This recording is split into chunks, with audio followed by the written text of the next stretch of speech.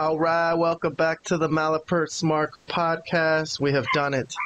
We've reached 100 subscribers. 100. Oh, wow. If you could believe it. Are you kidding me? How did this happen?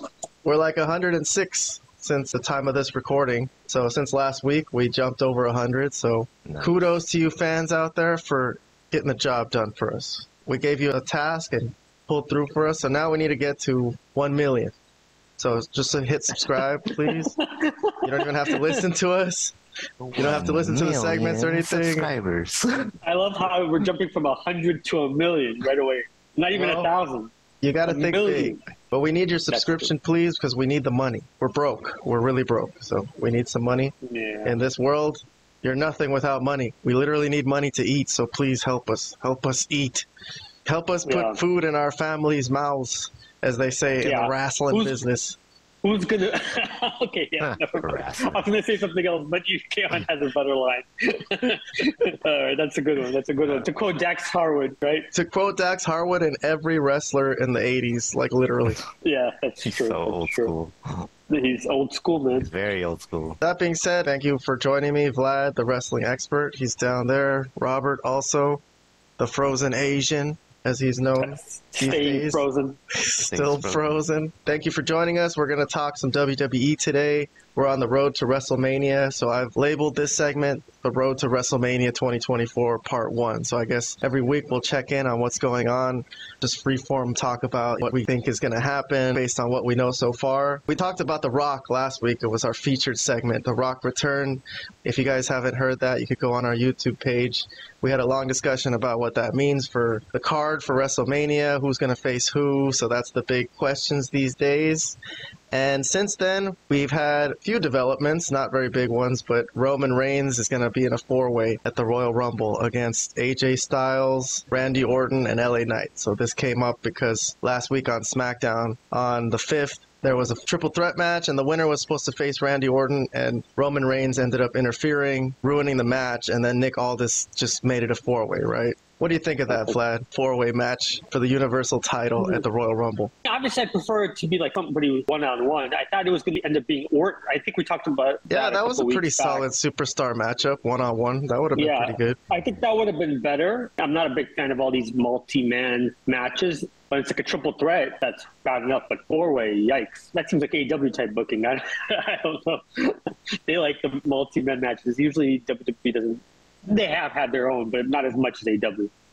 So I don't know. Obviously, all the guys there are pretty legit for the most part. Either they're over or they're like really good wrestlers or they have a big name, whatever have you. So it's going to be an interesting match. But the one thing I will say is there a way, I think I'm going back to that thing I said last week, is there a way to get the title off Roman before WrestleMania? Now, I don't think so. I'm not saying it's going to happen. I think he's going to win, hold on to the title to get to WrestleMania. But I'm just saying, based on how the situation with The Rock looks to be happening, and then also what are they going to be doing with Cody, I'm wondering if they're thinking if there is a way to take the title off him before WrestleMania, so you could still have the match with The Rock, but it wouldn't be for the title. After this whole reign, to lose his title at a four-way at the Royal Rumble, I don't know, it would seem kind of unceremonious. I agree. It should happen at WrestleMania, but I don't know. The way they're booking is, it doesn't look like he's going to lose the title, because if he's going to face The Rock, he's not going to lose the title, because The Rock doesn't need the title, nor does he want the title. Right. Well, let's hear some thoughts from Robert. Any thoughts about the booking here, the four-way, fatal four-way? In general, I don't really like four-way matches. I would have preferred a one-on-one match. That being said, I think it's still fine.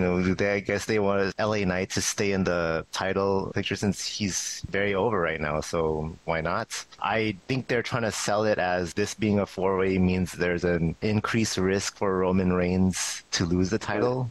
I'm not falling for it, but, that's how they're trying to sell it.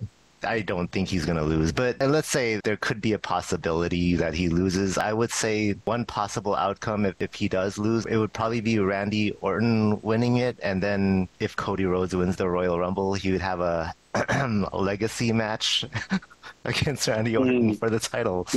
That could happen.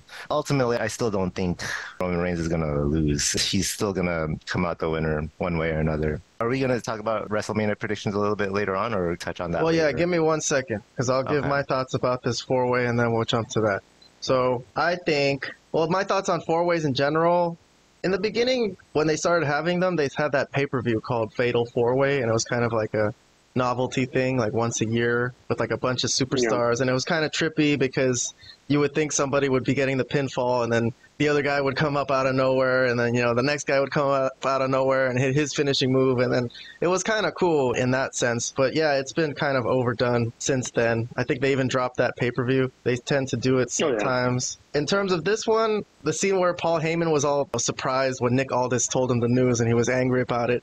But I don't see why he would be, because you know how Robert was saying this gives it an illusion that it's more of a risk, more of a chance that he'll lose in a 4-way. I think it's even less of a chance because it's a 4-way, like a triple threat, no disqualification, no rules.